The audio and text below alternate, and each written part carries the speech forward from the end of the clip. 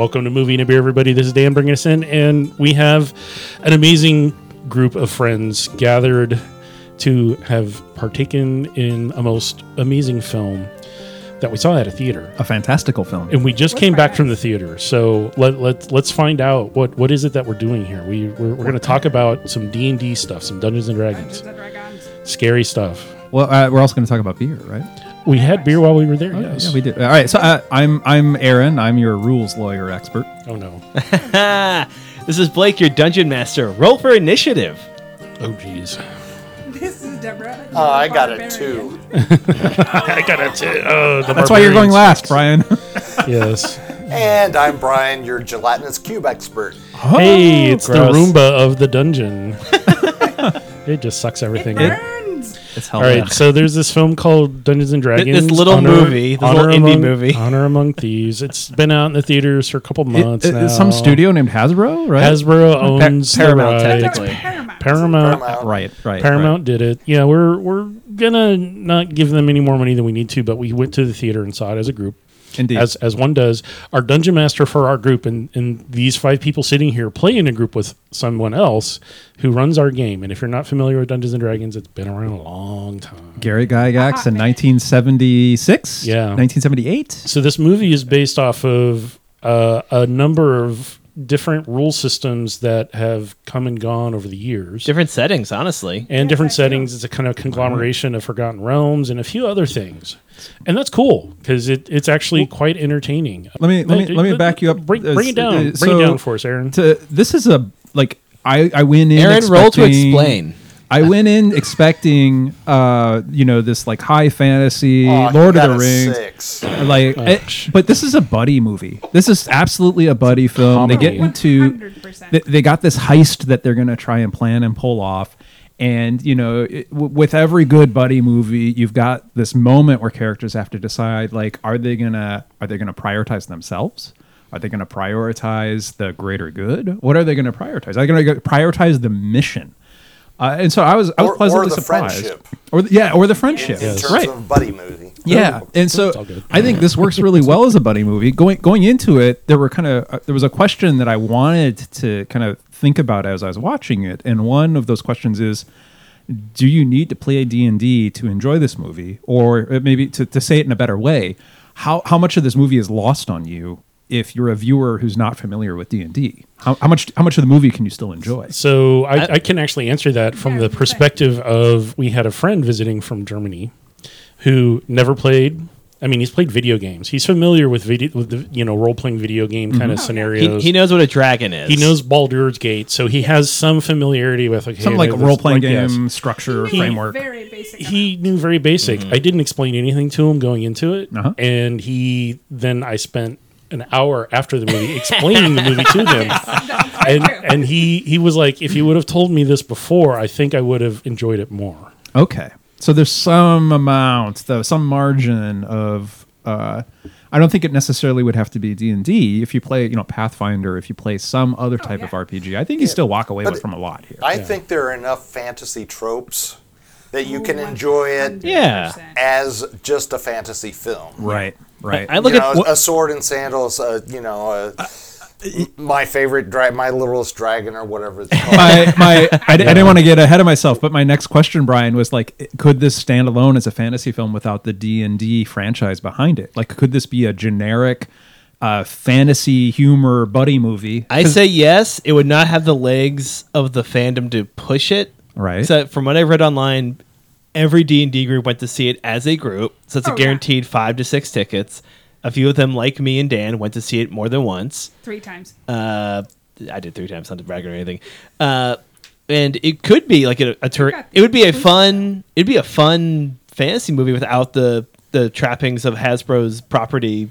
Intellectual property stuff. Yeah. Like it could still have like a panther-like monster that doesn't display an image. It would still be scary. Like they could have a big goo circle instead of a cube. And you don't have to know oh, that's a D&D monster, Yeah. to know, that's what that thing does. It's almost like a little bonus for us who've been playing for so long. Is man, I recognize that. There's some interesting inside jokes and some things that they do. There's good fan service. There's a lot of that, and that's great. I mean, we all really enjoyed it quite a lot. It's a blockbuster. It's a blockbuster. It's a big film. blockbuster movie. I was charmed by this movie. I would say it was an entertaining piece of entertainment. I mean, it's just it was light. It was adventurous. It was action packed. Swashbuckly. It's just a lot of. All you got to know is, and I wrote this into my notes.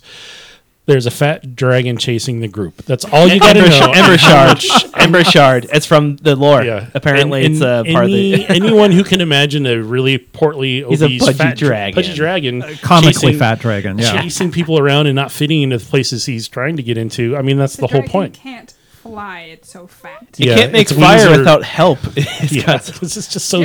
Its wings are so small. So, favorite character? Because this is also kind of a heist movie. Yeah. Heist movies thrive on the various characters. Chris Pine's character, Edgin all day. I love it. I'm pretty sure he's not a bard at all. He's a fast talking guy with broken. And he has a beautiful tragic backstory. Oh, totally. I want to say he's probably multi-classed. I can see that. Yes. Thief started out as a thief and then ended up as. They don't specifically say. Came back they to also being a don't thief. say what Zank is, but it's so clear. Kind of the He's least. a paladin. He's straight up paladin. Yeah. Right. He's the least useful member of the group. Yeah. What do you do? I mean, that was in the previews. He's you also make the leader. plans? What do you do? Well, he's the leader, but he's also the face. He's the face. Right. But he's also like the narrative push because it's his desire to reconnect with the. Well, I don't want to give away spoilers, but he's got a personal reason from a very close family connection that's motivating him through most of the plot. Oh yeah, and yeah. No spoilers again, but I love the fact that towards the quarter to almost the end, his way of describing that is really poignant, and you wouldn't think of that. Yeah. Right. And it's like, holy shit. Oh yeah, I know what you're talking about. I love that scene. Yeah. But then there's Holga, played by Michelle Rodriguez. My barbarian heart was so happy. Yeah, I don't know. There's you don't like that she likes little people? I'm all about the little people. I mean, I play a lot of little people in the game, so I'm all about the halflings and the little people. Oh, yeah. But there was no milk though. She didn't really rage a whole lot. I mean, she just did some basic moves and stuff, and I was like, oh, you're. I'm sorry, when she's beating up 9 guards in armor, that's not raging. She's totally raging. She does not sing. You don't have to say it. Yeah, I think it's not explicit, but like she is doing kind of what her class, and she's using the skills and the attributes and the abilities that if this was a tabletop campaign and it was 6 guys and ladies having beers, rolling dice, like all of the actions that these characters describe or portray in the movie. These are things that could have been described, I think, in a tabletop campaign. Oh, totally. And maybe, and sometimes flubbing the rules in 1 or 2 spots. But I think it's believable as a real D&D story. Oh, yeah. Oh, 100%. And I'd like to call attention to the really perfect casting. Mm-hmm. Yes. Hard agree. Like each of the main characters were cast as they look like they would be a member of that character class in the game that this movie represents. Yeah, I love Justice Smith. He was great in Detective Pikachu. Check that episode of the podcast, True Believers. A long time ago. And he's scrawny like a spellcaster. He looks like he'd be someone who never studied for magic. Yeah. I mean, it's wild magic, so he's doing sorcery stuff, and I don't know if he's multi-classing, but he's straight up just. I mean, he's just using components, and he's unfortunately learning the hard way, like how to attune to something that doesn't want to attune to you. Yes. If you don't play, Speaking of which, Dan. So, can I ask, like, is there any one? I'm going to go around the room here. So, Blake, I'll start with you. Yeah. Viewer, you can't tell. Blake's right to my immediate left. But Aaron rolled a 20 on his left and right. I rolled a 20 on my explanation. Is that no? But. Is there one character whose like backstory you find particularly interesting and compelling? So if you were including the main nemesis or even the Nemesis's henchmen, like who would you want to see a sequel made with like their story? Oh, a sequel on it? I'd go, or even a prequel if it was no, like no, I don't know. I don't care where they came. They explain where they came from. Dork. The tiefling druid. Yes. I'm a sucker for like born to a family and then abandoned story. I know it's trite. I know it's cliche. I love And it. it's not like you played a character exactly like that, kind of, sort of, but it was more. He could wild shape. He's made stew. I will out myself here, Blake. I'm a sucker for cute redheads. I'd want to see that movie too. Good man. Good man. But Deb, very. I would love to see where Dork goes after.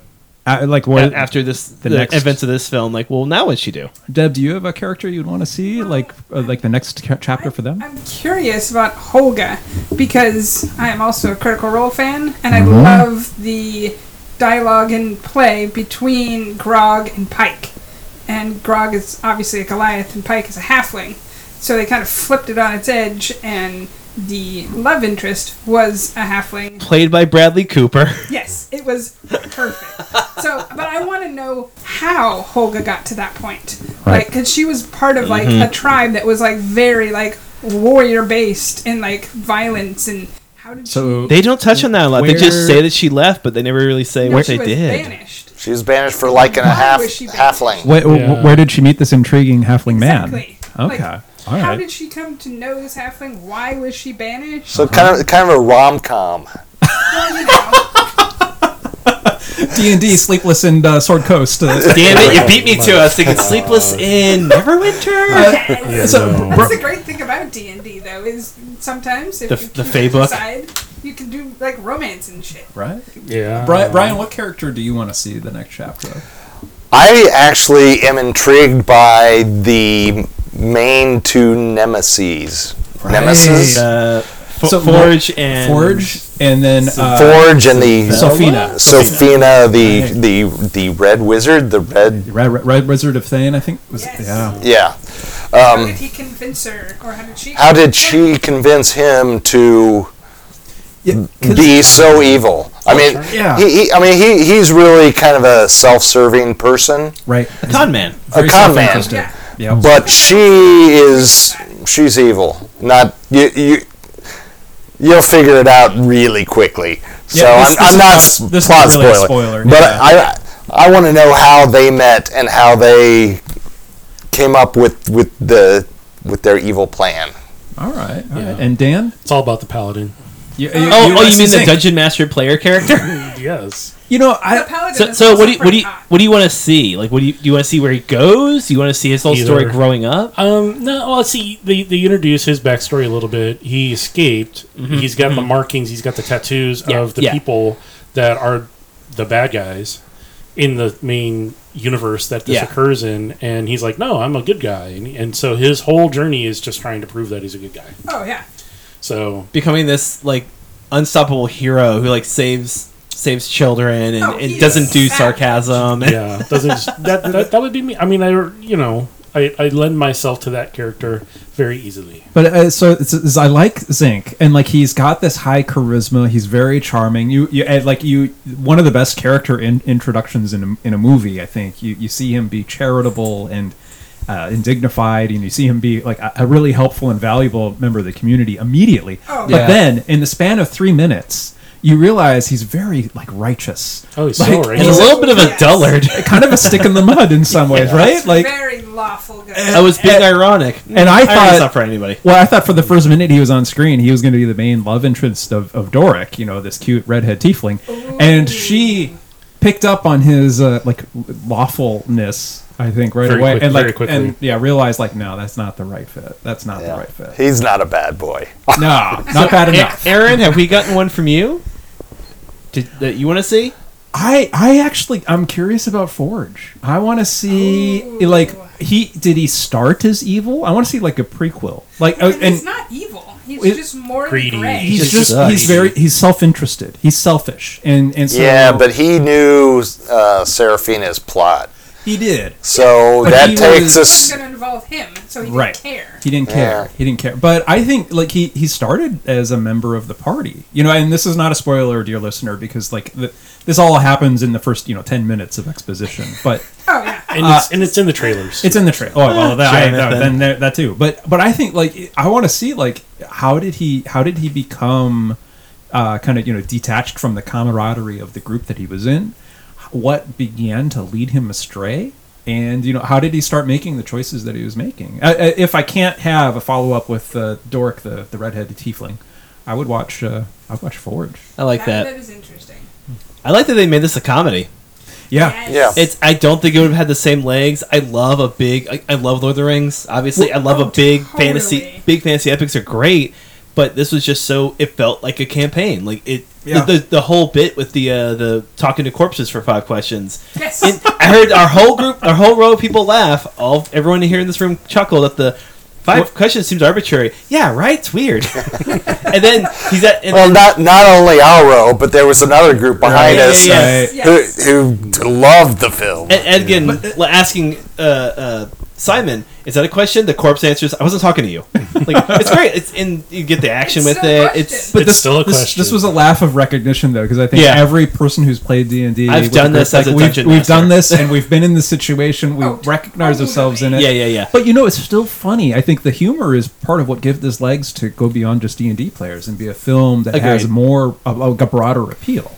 Yeah, I think the comedy was a good way to go, because if it would have been a drama, it would have been far too serious. Right. And we've had several serious, like, big fantasy things. This couldn't compete with Game of Thrones if it tried to do exactly the same thing. And it couldn't be like a gritty, edgy thing, because it'd probably lose people. So I think comedy was the best way to do it, because it kind of ties into people's D&D campaigns. Mm-hmm. Yeah. Because most people, they're going to have, like, a little bit of a murder hobo thing, but most of the time it's silly, like, goofing off and, like, the DM and things like that. Oh, but I've done that too. I would say some of the criticisms of this have been the fantasy scenes of like the castle and stuff.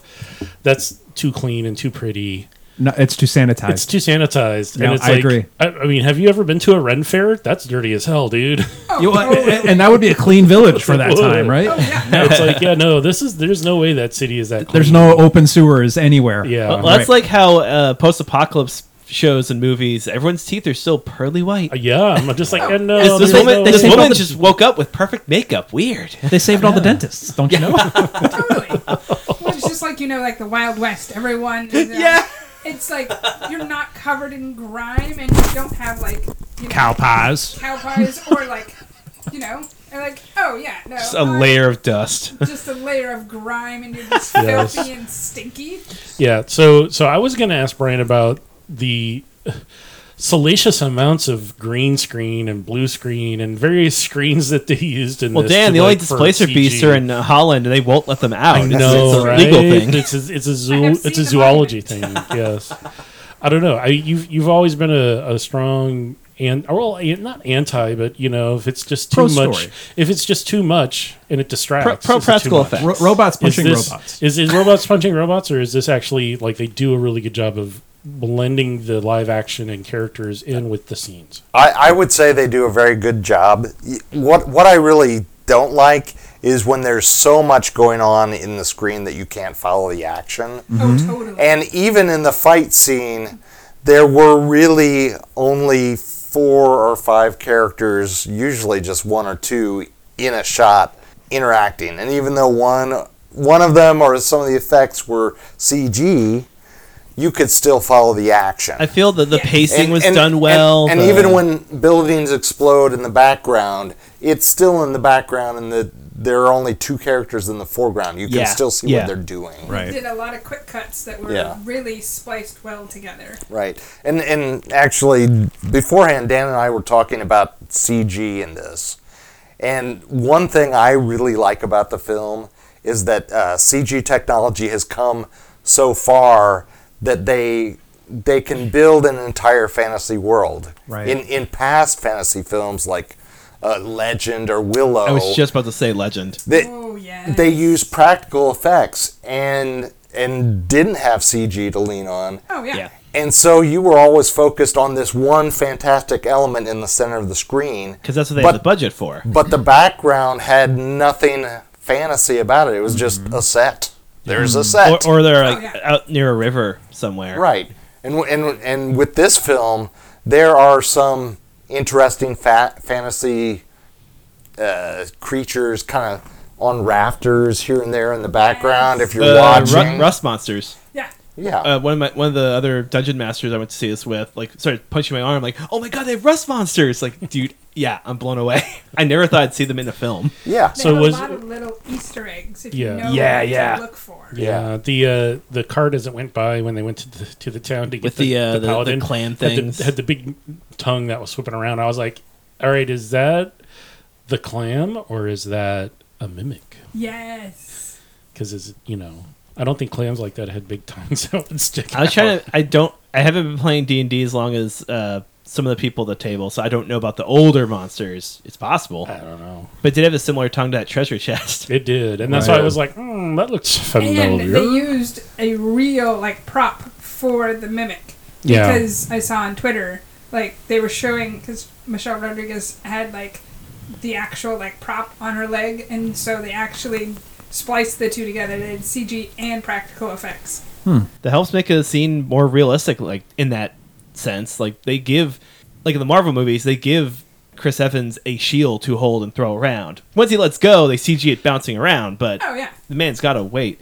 Yeah. That makes his musculature be real, his action be real. Versus just throwing something fake. What about that Dungeons and Dragons group that was there in the maze? Towards the middle. Dan's talking about the 1970s cartoon. There's a cartoon called Dungeons and Dragons, and they had these characters, and they do a cameo in this. They do.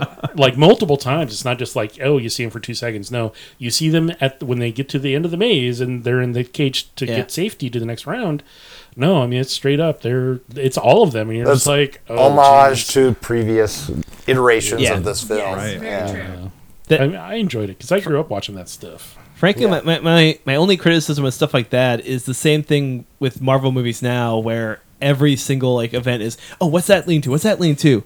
Just enjoy the movie, man. It's Shang-Chi beating up a dude on a bus. Yeah. And that's what I liked about this movie, because I know a lot of movies, you go into where you're like, what is the plot? What's this? What's going on? What's this? This one, you're just like, this is silly and ridiculous, and I like it. You're not going in expecting any big thing.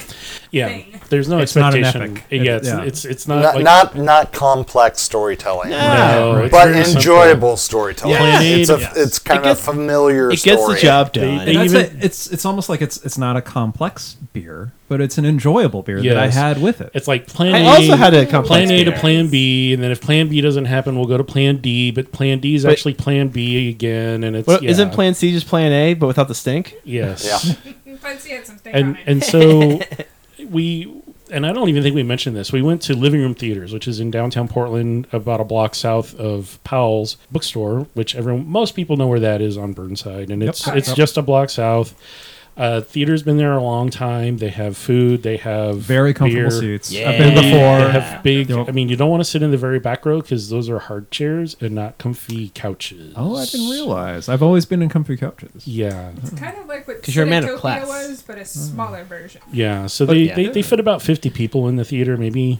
And they Give or participate in when film festivals come through town and stuff too. I think if you're a film nerd in Portland, this is definitely a place to know about. And it's independent, so they do get a lot of independent films. Yeah, they had also do second run or Are You There, Cosme? Margaret movie that I had no idea existed, but then also Guardians of the Galaxy 3. Yeah. They covered all the bases. Yeah, they're doing a lot, and so movies come and go there quite beer and quickly. burgers too. Yes. They had some really delicious. Nice beers as well. Yeah, so they had 4 or 5 beers on draft. I think they had 5. I know Aaron and I did the wheat. Yeah, and I got a Pilsner I partway can through. tell you what they had. So it's always nice. Back in the day, you could always go to a theater and just grab a beer when you go in, because the places that we would go see films, we purposely go to places that had that. Just listeners understand, this is a normal Oregon thing. I know it does not happen everywhere, but in Oregon, you can go to a movie theater and enjoy an adult beverage if you're an adult. I think if your area has a... that's what I'm thinking. Alamo Theaters. Alamo, that's Alamo it. Theaters Alamo. on the East All right, Coast so cut have them. all of that until I say Alamo, and I'll say No, political theater. Yeah, no, Alamo Theater is we're doing it before Cinetopia, I believe. Yeah, they've been around a long They got one in time. Winchester, and that was a whole experience. I have a beer with my movie? Yeah. Right. What a concept. And you can even take your food into the theater with you. If it, we Or got you there. could order in the theater, and they'll bring it to you. Correct. Right. So anyway, we got beers with movie. Correct. The beers that they had on draft, they had Everybody's Hazy Gigantic IPA for $7 a pint, and then they had $6 pints of Laurelwood Free Range Red, Fort George Cavatica Stout, Occidental Brewing Hefeweizen, and Freem Pilsner. And I think we tried all of those except for the Everybody's and the Gigantic. And we didn't do the Reverend Nance. They had a cider, and they have a Happy Mountain kombucha and a Reverend Nance cider available as well, but we didn't do those.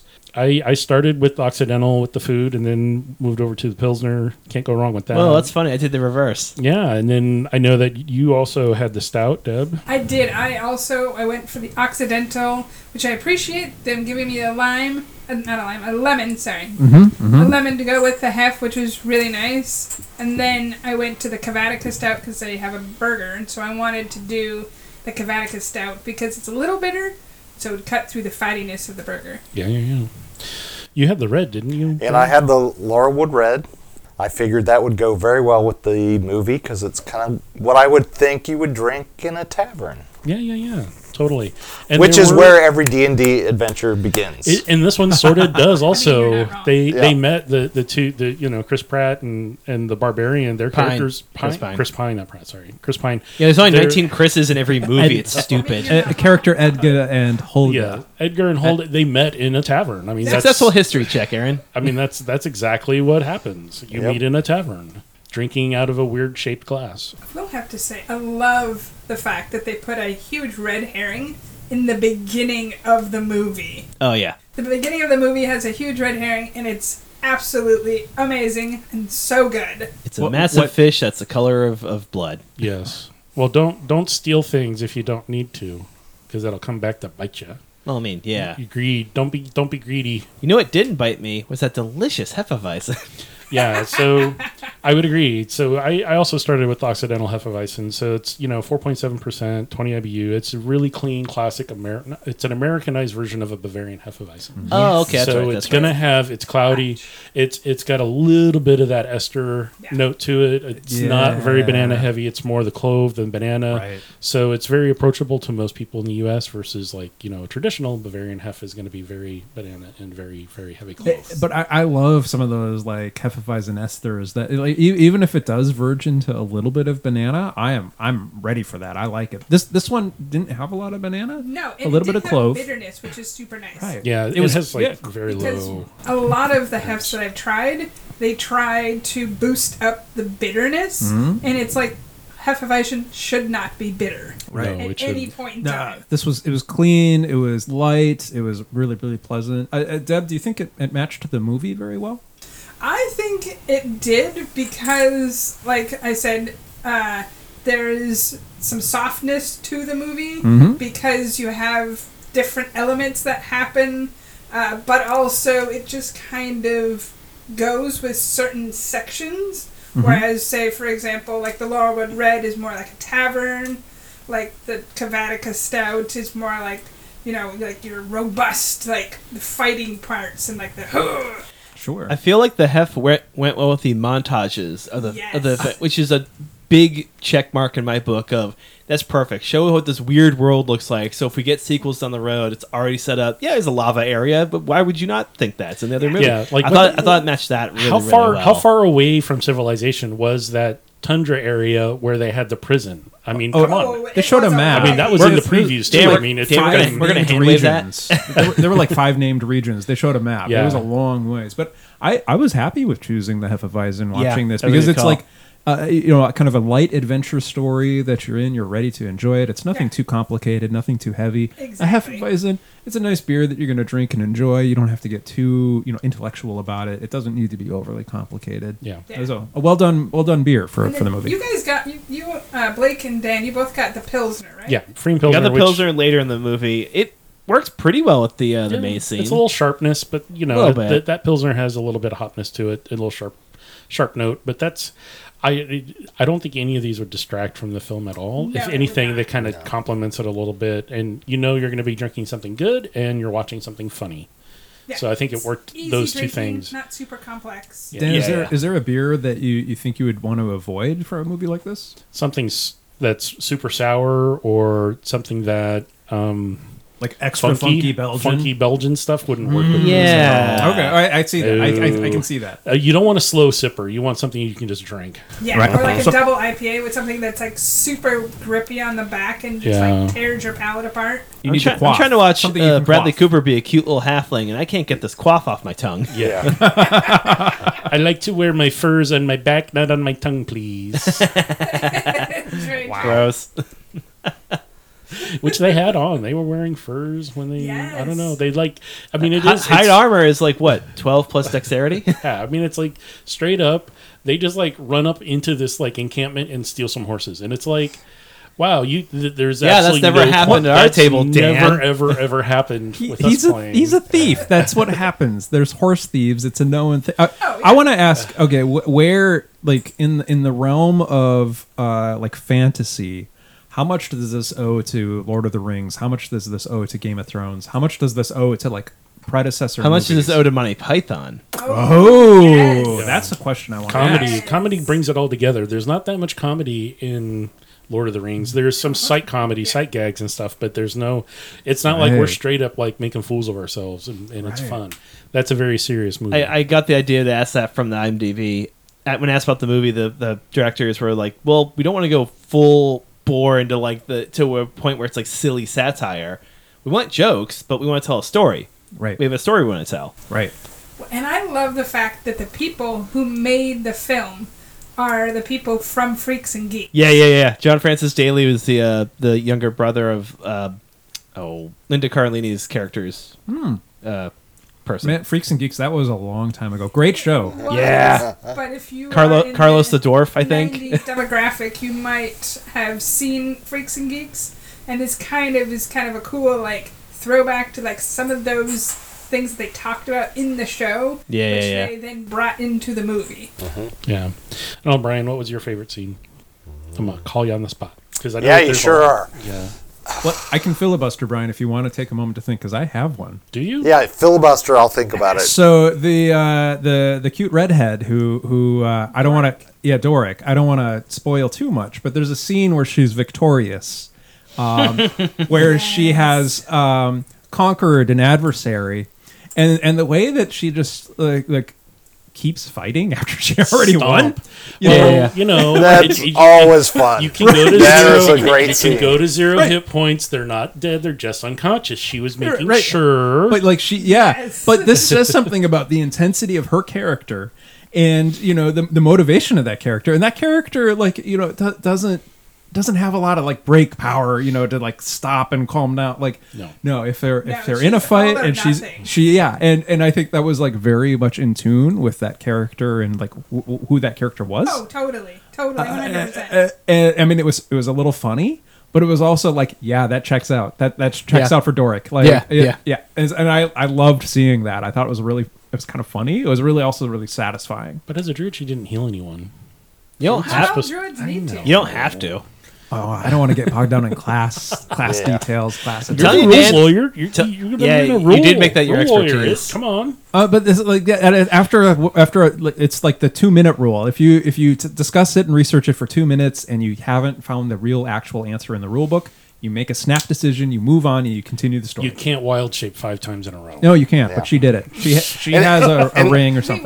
And the reality is that is my favorite scene. The wild shaping. Yeah. So the redhead druid, Doric, her power is to change into different animals. Yeah. And there, which is wild shaping in the game. In the D&D D&D world. Yep. So there's a scene where she has to go from animal to animal to animal to escape. And a lot of the shape changes are very clever. If I recall, she started as fly, went to mouse, back to herself, and then then mouse, then bird, then bird, then cat, then deer. Then the ostrich. Bird ostrich will continue. The fantasy ostrich. Fantasy emu. Then deer. And then she stayed a deer. And then she stayed the deer. Yeah. She got out as a deer. But that was a very good scene. She did be a deer, right? Yes, she did. Yeah. It's a joke. Inside joke from the Inside movie. joke. Yes. And maybe a second favorite scene was the kind of the heist part where they were. how do I explain it without giving it all away? A bank robbing scene with a lot of ingenuity. A bank robbing scene. They basically have a portal gun and they work that into the heist scene. Right. Yeah. So, but essentially, if you think of a bank robbing buddy movie, like they crack the safe. They crack a safe. Yeah. And the way they do it is extraordinarily inventive. clever. Yeah. And things go wrong. Of course. And it's funny, and yet they think quickly on their feet, and it's just enjoyable to watch. And it feels very familiar. Even though it's a fantasy D&D movie, it feels like a heist movie. Well, so the analogy I'm thinking of, Brian, like in the the 90s and 80s, when these bands had these metal songs, they would say if you could play an acoustic version of the song and still have it sound good without the distortion and amplification, without the electric guitar, you knew you had a good song. Yeah. Mm-hmm. And I almost think like if you can take a buddy movie and a bank heist story and you can put it into a different setting, like a fantasy setting, and it still works in the quote unquote acoustic setting that you've got, like that means it's a good story. It's a good story that works, and I think that's part of what makes this movie succeed. That brings it a wider appeal than people who just play this game, right? Which goes back to kind of our initial thesis or question: does this work for someone who doesn't play D&D? Right. Just like we asked the German, like literally, maybe a minute to 2 minutes after we got out of the movie. Hey, what did you think of this? He was like, I didn't really understand it, but it was cool. It was entertaining. I enjoyed it. It was entertaining. It was fun. Yeah. I've seen lots of movies I didn't understand and enjoyed. Yeah. Most of them, right? The last episode we watched 5 Obstructions. I mean, I'm sitting there counting out the spell slots. I'm like, I was like, oh, that. Well, he doesn't have to worry about spell slots. The character from my favorite scenes, anytime Holgo is in a 1-on-5 fight. Yes. Because I love martial arts movies. I love kung fu movies. I hate when a film does too many quick cuts to cover bad choreography. Oh, 100%. And I think the choreography in this movie is incredible. She's, especially towards the later half of the movie when she's in that forge area, swinging hot irons around. The one shot of the guy like reaching for a sword, she hits him, he falls back. She grabs the next thing, he reaches for the next thing, hits him. It's this beautiful back and forth. It's clean. You can see what's happening. Yeah. I love it. And I like the fact that she's not like all powerful because they get like. They punch her a couple times and then she uses a bow to smack them. Well, she gets hit, but she's like a boxer who can take a hit. I also love half the job. Love the use of like implements and like just like anything you can grab. Yeah, you can grab it. Yeah, a potato is a deadly weapon if thrown hard enough. Correct. I'll allow it. Hit with a russet, they hurt. They hurt, especially if it's raw. Right? Yeah. But I have not been hit by a russet. Full disclosure. Let's hope I live my whole life that way. All right, well, get ready. Watch to the end of the movie, and you can see that happen, and it's not pleasant. It takes him down. But I do think the fight scenes, like the barbarian who's a melee fighter, who's got this axe, that's kind of her MO. Those are all really well done, but I think all the fight scenes stand up. Like each of the decisions of like what each character decides to do in a fight makes sense for their skills and abilities. Right. The choreography is also good because if you've been listening for a long time, you'll remember Brian had explained a few months ago that sometimes the shots will be shortened to kind of confuse the viewer and kind of hide some of the action of what's happening, of what is a move and a counter move in a fight and how those chain together. Yeah. And this the shots aren't really compressed. They're not. I didn't notice. It's not too cutty. No, it's not too cutty. And the fights are really well coordinated and choreographed. Yeah. So that they can do more than 1, 2, 3 and cut. 3 different moves. One from the attacker, a defense move, and another attack, and then you've got to cut. Otherwise, the actors won't remember their choreography. Well, and also, too, part of what sells a good fight scene is when somebody gets hit, how do they sell that, of what that impact does to their body, and how do they move? How do they, get pushed out of the space they were just occupying? And that all seemed, relatively true to life. That all seemed kind of well done and realistic here, too. It's like, I like in the beginning when she gets the axe, where she's like trying to fend off people, and then Egan is trying to do something and it's not working, and you can totally see that this is actually like a D&D thing, like when you roll really bad, he's failing a lot of rolls. And you're like, ow, I could do this and I failed. All right. Well, so you're still So- bound. She's gonna keep beating dudes up, I guess. Yeah, so the Red Wizard with her controlling the stone creature Ooh, and yeah. failing her concentration save because she got Yes. hit upside the head with a bag of spice. Spice. I thought it was garlic. I don't know what it was. I thought it was garlic also. It might have been. I don't She know. got hit yeah. by like a garlic bulb. Either Yeah. way, it's very funny. It's hilarious because they're both root vegetables. They're Right. both hard. Right. Yeah, I mean, no, it's good. If you do go see that, I mean, it's not going to be in the theater for much longer. But it is on digital. It's already out on You can stream digital. it out. It's video on demand at this point. How much does this movie benefit from a big screen versus home theater? Well, they have a whole scene at the very beginning where they thank you for being God, an audience I member. hate it. I'm It's cringy. so So cringy. I'm so cringy about thank you for coming to a theater to watch this. And That felt like a wet blanket. I appreciate that Michelle Yeah. Rodriguez looks pained having to say, "I'm glad you're here." Something about the popcorn. I don't want to fucking be here. I be thought here. that's just her normal look, like that she got like bitchy resting face or something. So Yes. pretentious. But yeah, it's whatever. It's But fine. can It's- you watch this it's- on your couch with a couple buddies and have a? Absolutely. I think you like, This is a group 100%. movie. You can watch it alone, but it's not going to be Okay, as fun. so Blake earlier said, how close is this to Lord of the Rings? This is not an epic film where you have to sit and absorb these vast expanses. it's a buddy heist It, film. it's a fun, medium close film. yeah. Yeah. Awesome. If you've ever seen Balden's Root, it's a thing on YouTube where these people have like this skit that they're doing, and it had a similar vibe This sounds made to up. that. No, it's actually there's a whole skit. It's called Balin's Root. I messed up the name. It's called Balin's Root, and it has like this whole vibe about this, and it's like, oh, adventure. I need your help and things like this, and so it kind of has a Like similar a vibe. fantasy comedy feel. It's What, like, like hey, the- if you were to actually play like The Witcher and like Well, all the nice. dialogue you have to go through, and it's like you actually act out the dialogue. What, do you remember It's like, oh, that's painful. Felicia Day, The Guild? Yeah. We're talking about Yeah. like it kind of Yes. has some that same sort Kind of of has that vibe. yeah, a little Yeah. bit, a little bit. Yeah. So if you play video games, if you know D&D at all, if you have any reference to it, you'll enjoy it. If you have an If attraction to don't- Chris Pine, like we all do. Yes, I mean, and there's a lot of man spreading. There's a lot of man spreading Same. with them jeans he had on, or were they leathers? I couldn't quite tell. I'm pretty but, sure they were leather. I thought it was like Yeah. moleskin. All right. but they show a lot. Anyway, we'll just skip on past that part. Hey, no, Blake and I were there's- talking about the redhead. You could, you talk, know, yeah, you right. know, And, We're and all- the right. Paladin, my goodness. The paladin, Yeah. though. He is a Paladin handsome He man. was- he had it going on. Like So- I said, that was my favorite character. I think it Yeah, because of how he presented and the actions he took.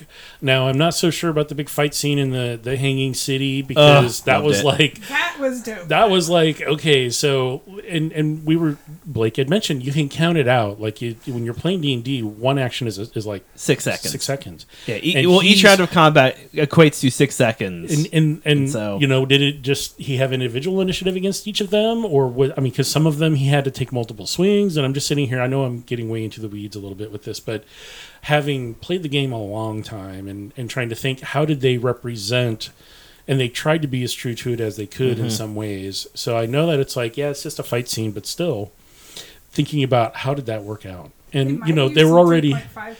Yeah, Skill because challenge. they're already dead, as he said. It's really hard to kill something that's already dead, and the guys just stand right back up. I mean, it waits till like the end of the combat though for them to stand up. Though in the video game world, there's a famous quote. It might have been Sid Meier that said it, and I think that the quote is to the effect of like, when the rules get in the way of a good time, or when the rules get in the way of having fun, fun wins.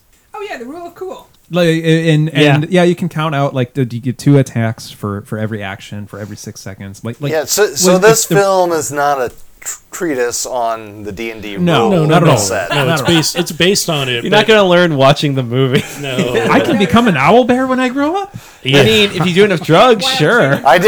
I didn't see anyone roll a single die in this whole movie. I know, right? I know. So they were supposed It's to garbage. There was Hey, talk you know, of I'm just- fans were saying they wanted to see like a zoom out as Matt Mercer running a game I- for people. dude, And I- it's like, I I'm was- kind of glad they did. No, I was just keep thinking its about own that, and I'm thing. so glad there's not the framing story for like Yeah, Stranger yeah. Things where they had this like D&D table, and then no, it's just Oh, like yeah. let the story exist. It's a different Yeah. world. It can have its complete existence independent of some sweaty teenagers in a basement playing D&D, or grown ass men and Sweaty ladies adults drinking beer playing D&D. And being loud and obnoxious to each other, which is what we do. Yep. Yeah, we're very funny. That bird character's still banned, Dan. So, and they did have an Aarocoke in this. That's all I'm going to say. Jonathan. And his name was Jonathan. That's all. So it sounds like pretty much any beer you can just enjoy without having to think too hard. It'd be like the pick for this. Yeah. Yeah, nothing real complex. I'd say nothing too heavy. If you got like a double extra stout, something Maybe real... save that for Lord of the Rings. Yeah. That's fine. Yeah, something that's going to put you to sleep because that film will. It's so long. It's so long. I'm just glad they took all the poetry from Tom Bombadil out of the Hobbit. Because that went on for pages. I was so mad at it at the time. Yeah, I mean, this is like 90 minutes, and it's very contained. There aren't a lot of resting spots. There's some slower scenes where it's like when they're on the beach after they get out of the city, or not after the city, but after they escape the Underdark. Yeah, to set up the stakes and move the story along, and then it's a nice rest. It's a nice, a bunch of action, calm moment. It's a long rest. We're going to take a long rest. Well, it was a short rest. It was only 6 hours, so we're going to rules lawyer that one. Short rest is an hour, dude. I regret 6 my to 8 for long. of being rules lawyer. All right, yeah. All right. As the DM, I know better. Okay. All right. Well, so final thoughts on the movie? Thumbs up from everybody? I think Thumbs up. Everybody very much. Oh yeah, I recommend it to everybody. Like I told my parents, you never played, you're gonna have a good time. It's a fun movie. So 10 thumbs up. Yes. We got lots of thumbs up. Find some good beers you like. This is not a challenging film to watch. It's pretty easy, straightforward. So I think our best advice is just find something like that as well to consume if you are going to. Yeah. And remember to hydrate. If you don't hydrate, you're going to roll a critical fail and dihydrate. Yes, you will. Hey. And as always, the opinions expressed during the taping of this recording are those of the hosts. And I want to just, again, thanks for hanging out and listening to us banter on about some wonderful films, including this Dungeons & Dragons Honor Among Thieves.